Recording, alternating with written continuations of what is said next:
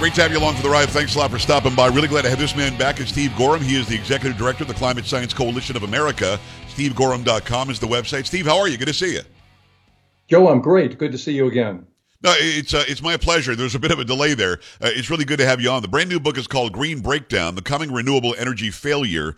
I want to get right into what we're seeing globally right now. There was some guy yesterday who announced that we had the highest temperature ever in some city in Oklahoma, 126 degrees. That's the hottest it's ever been, something that we really can't quantify. We don't know how hot it's ever been in that part of the world. But the fires in Maui are somehow wildfires, according to Joe Biden, and caused because of the warming climate. We've got to do something about it now. Everything and anything that's happening on Earth is being blamed on so-called climate change. And I'm here to say they're just making it up for power and control. Do you agree with me? I mean, what's really going on here? Well, it is a bunch of nonsense. July was declared the warmest month in 180,000 years. That is nutty. You can go back. There are literally oceans of evidence saying that it was warmer 1,000 years ago, 2,000 years ago, 4,000 and 8,000 years ago. As a matter of fact, we have multi-century long periods when it was warmer than today. Today's temperatures are not especially warm. And for one simple concrete example, there's a glacier in the middle of Switzerland called the Rhone Glacier that the Rhone River flows out of into France and down in the Mediterranean. It goes wall to wall between mountains. It's been receding for more than a century, but every time it pulls back, they find wagon wheels under it. They find horse bridles. They find 4,000-year-old wood, evidence that it was naturally warmer 1,000 years ago when we didn't have SUVs or power plants. So it is trumped up by the media. Governor DeSantis says it's politicization of the weather. Ramaswamy and Trump are calling it climatism, and that's what we have. It's an ideology, and the facts apparently don't matter. You know, I love that you just said all of that because, one, if you have a brain, one has to assume that if there are bridles and things that show people and animals lived on that surface underneath the ice, that should tell anybody and everybody that it was much warmer then it got colder again, then it got warmer again. Steve, I've often said there were at least two ice ages, maybe more than two ice ages, and the glaciers always melt. And then they come back, and then they melt again. And I think the argument that the left is trying to make, the controllers are trying to make, is that we were due for another ice age, but we didn't have it because of SUVs and cows farting. Any truth to that?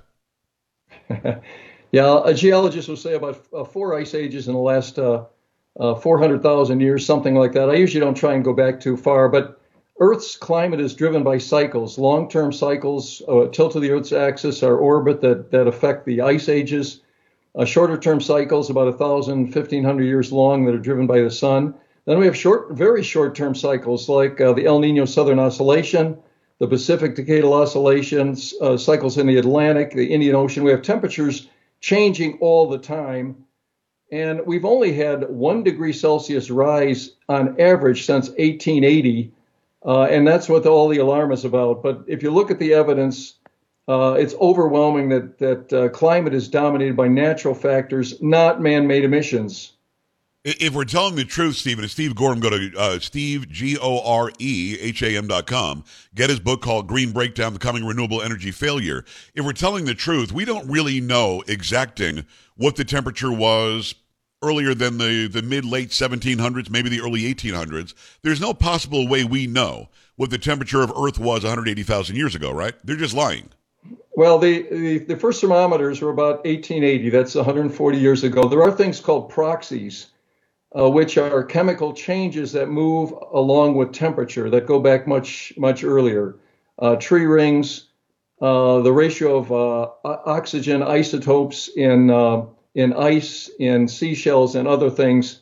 And those give a rough estimate, but a lot of those show it was warmer, as I say, a couple thousand years ago. Another example, the Mendenhall Glacier near Juneau, a number of scientists went down inside the glacier a few years ago into ice caves, and they found tree stumps under the glacier. Wow. They radiocarbon dated them. They were 1,500 years old. So where today we have a glacier, 1,500 years ago we had a forest. But there's just mountains of this kind of evidence.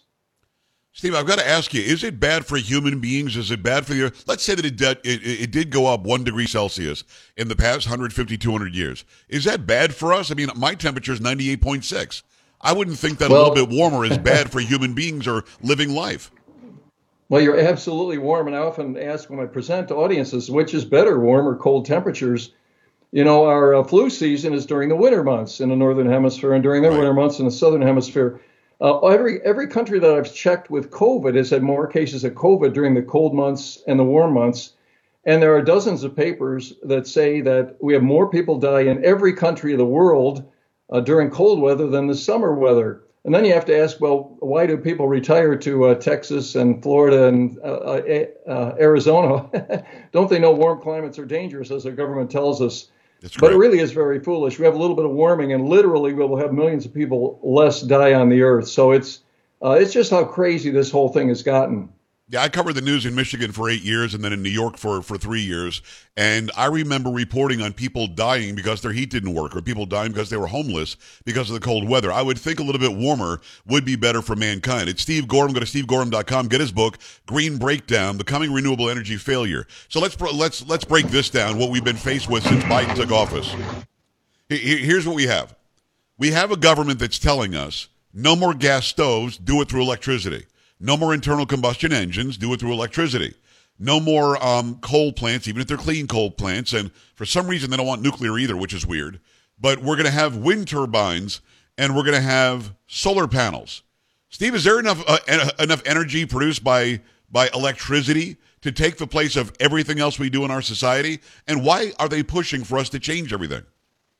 Well, you're absolutely right. The EPA and the federal government and the Department of Energy are looking to put restrictions on gas stoves. It's going to be impossible to produce a line of internal combustion engine cars by 2035 if we continue the same way because of pollution and mileage requirements. Same thing with power plants. But what we're headed for, by the way, a FERC commissioner testified 2 months ago by the name of Mark Christie, and he said, I think we're headed for very dire consequences, potentially catastrophic consequences in the United States in terms of the reliability of our grid. And he went on to say that we are closing coal and natural gas plants too fast, and we're going to have blackouts. And we've already seen the first of these. You had one in Texas in February of 2021.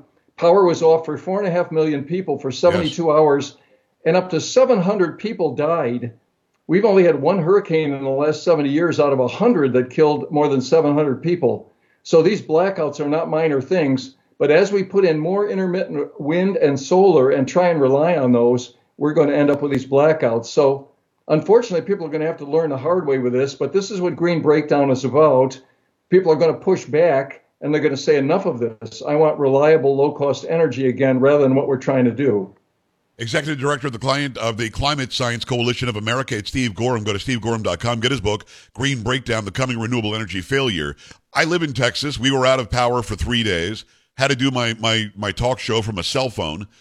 It was rough, and it shouldn't be. We are energy rich in Texas. Is there something inherently wrong with liquefied natural gas or so-called clean coal? Is there something inherently dangerous? What is their inherent argument about that energy that we could easily go and tap into? Well, primarily it's become all about carbon dioxide. Now, coal emits other things that are real pollutants, carbon monoxide, sulfur dioxide, but those have been cleaned up since 1880. Our pollutants, according to the EPA, are down a combined 70% since 1880. Natural gas emits nothing but carbon dioxide and water vapor. It is very, very clean, but the world has gone crazy over carbon dioxide emissions, which should not be considered a pollutant. And to the extent that we eliminate these things, we are going to end up with higher electricity costs, higher energy costs. We're going to end up with blackouts. We're going to end up with less freedom because our stoves and cars are going to be taken away. And a fourth thing is we're going to have transnational energy shocks.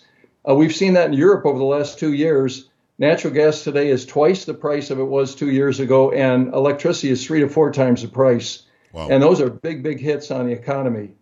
Well, Steve, I got to tell you, I'm growing up, I learned something crazy. Carbon dioxide is what the green stuff breathes, and then they breathe out oxygen. Did that change since I was a kid?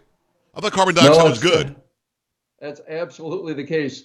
Any marijuana grower worth his or her salt is pumping CO2 into their greenhouse to make their crop grow bigger and faster. Of the 45 world top food crops that provide 95% of our food, all of them grow bigger and faster with higher levels of atmospheric carbon dioxide. It is literally the best thing we could put in the environment if we want to put any compound in the environment. Yet today we have every university, every company counting the carbon dioxide footprint. Very, very foolish. Has the central government convinced us or convinced a large enough a number of people in the population that carbon dioxide is the same thing as carbon monoxide? Carbon monoxide can kill you. Carbon dioxide is the life that green stuff breathes that then gives us oxygen. Have they been successful in tricking us? Yeah, I'm just about to publish an article about the errors of calling carbon dioxide carbon. We have everybody doing it. They're literally two different substances. Calling carbon dioxide carbon is like calling salt chlorine, right. and I think it's deliberately conveyed to give the image of soot or pencil lead, when the closest thing to carbon dioxide is oxygen, a very, very clean substance. And in addition, the three substances that are required for all life on Earth are carbon dioxide, oxygen, and water.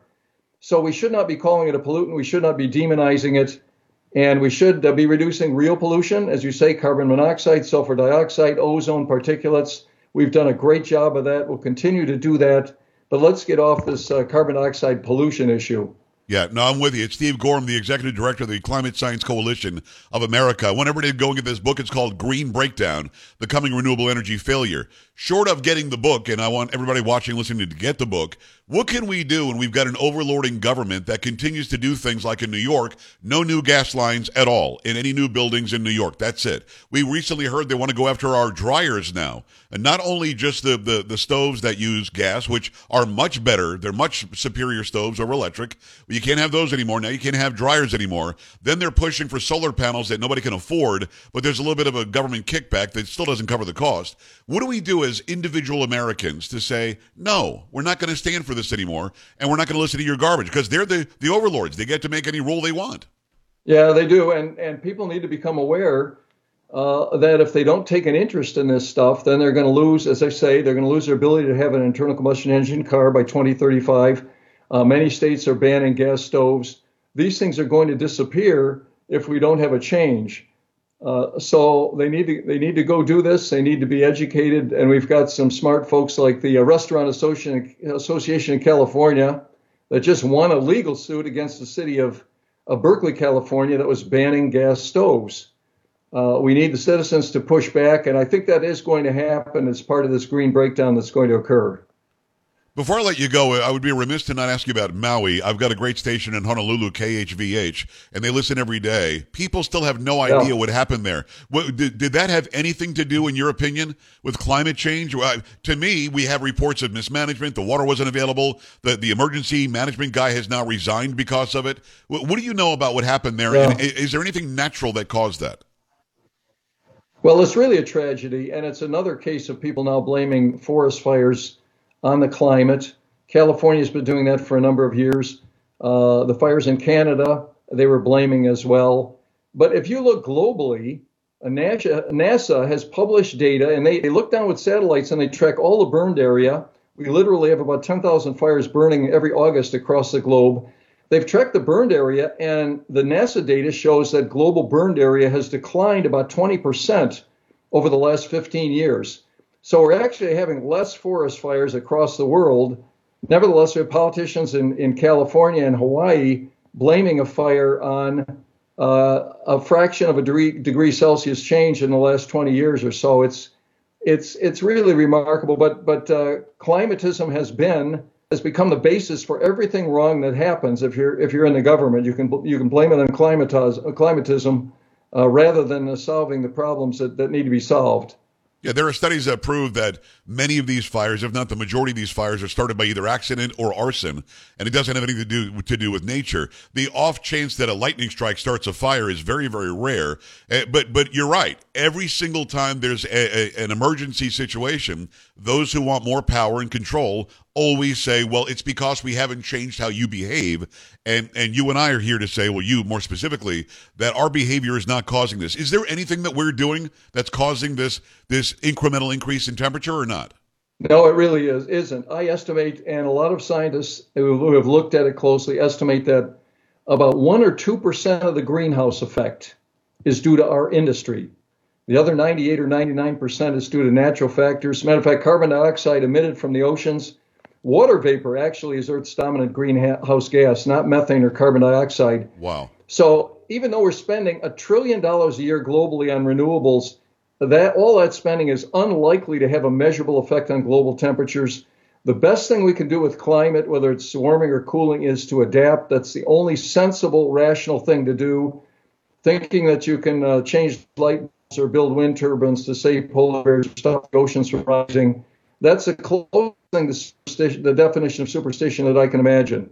Yeah, I'm with you, Steve. Great information. Go and get his book. It's called Green Breakdown, The Coming Renewable Energy Failure. It's Steve Goreham, Goreham, SteveGoreham.com. Steve, thanks a million. Come back soon. Yeah. Joe, always at your service. I appreciate you. We're back after this. Stay right here.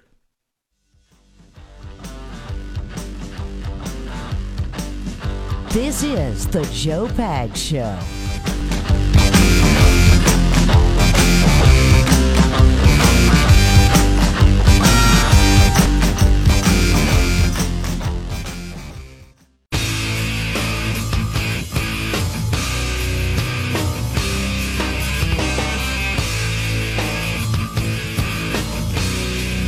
Always interesting information from Steve Goreham. Go to SteveGoreham.com. Interesting questions. I mean, really think about this. I don't care which side of the aisle you're on when it comes to climate change or whatever, but do you really think it's better for human beings and for living things for it to be colder than warmer? Even if let's say it's warming. It's not. It's very, very slow if it is. Is that really worse? And why have the powers that be made the idea of carbon dioxide and more carbon dioxide somehow bad? You and I grew up taking education in school, most of us public school, where we learned that plants need carbon dioxide, and then they breathe out oxygen for us. Why is more carbon dioxide bad? And they want us to think the carbon dioxide is carbon monoxide, and it's not. Carbon monoxide is poison. Carbon dioxide is just the air that plants breathe. It's all very interesting. And by the way, that we're only 2% of it. 98% is natural. That's something you're not going to hear anywhere else either. Appreciate Steve coming on. Let's do some pop culture. Up. Dirty Pop. Hi, Paula. What's going on? So have you seen this story with, oh my God, I already forgot his name. I have not. Kevin Hart. I heard that he's old or something. He said that he's old. What happened? Yes. Okay. So for some reason, I don't know why, but he was having a conversation with a former NFL running back, and I guess one thing led to another, and they decided to race each other on the street, running. Not that could have gone well. No. So the first time they ran, apparently Kevin Hart kept up with him pretty well, but the running back, former running back, beat him. The second time though, Kevin Hart hurt himself running, and he tore like some ab muscles, and now he's like in a wheelchair.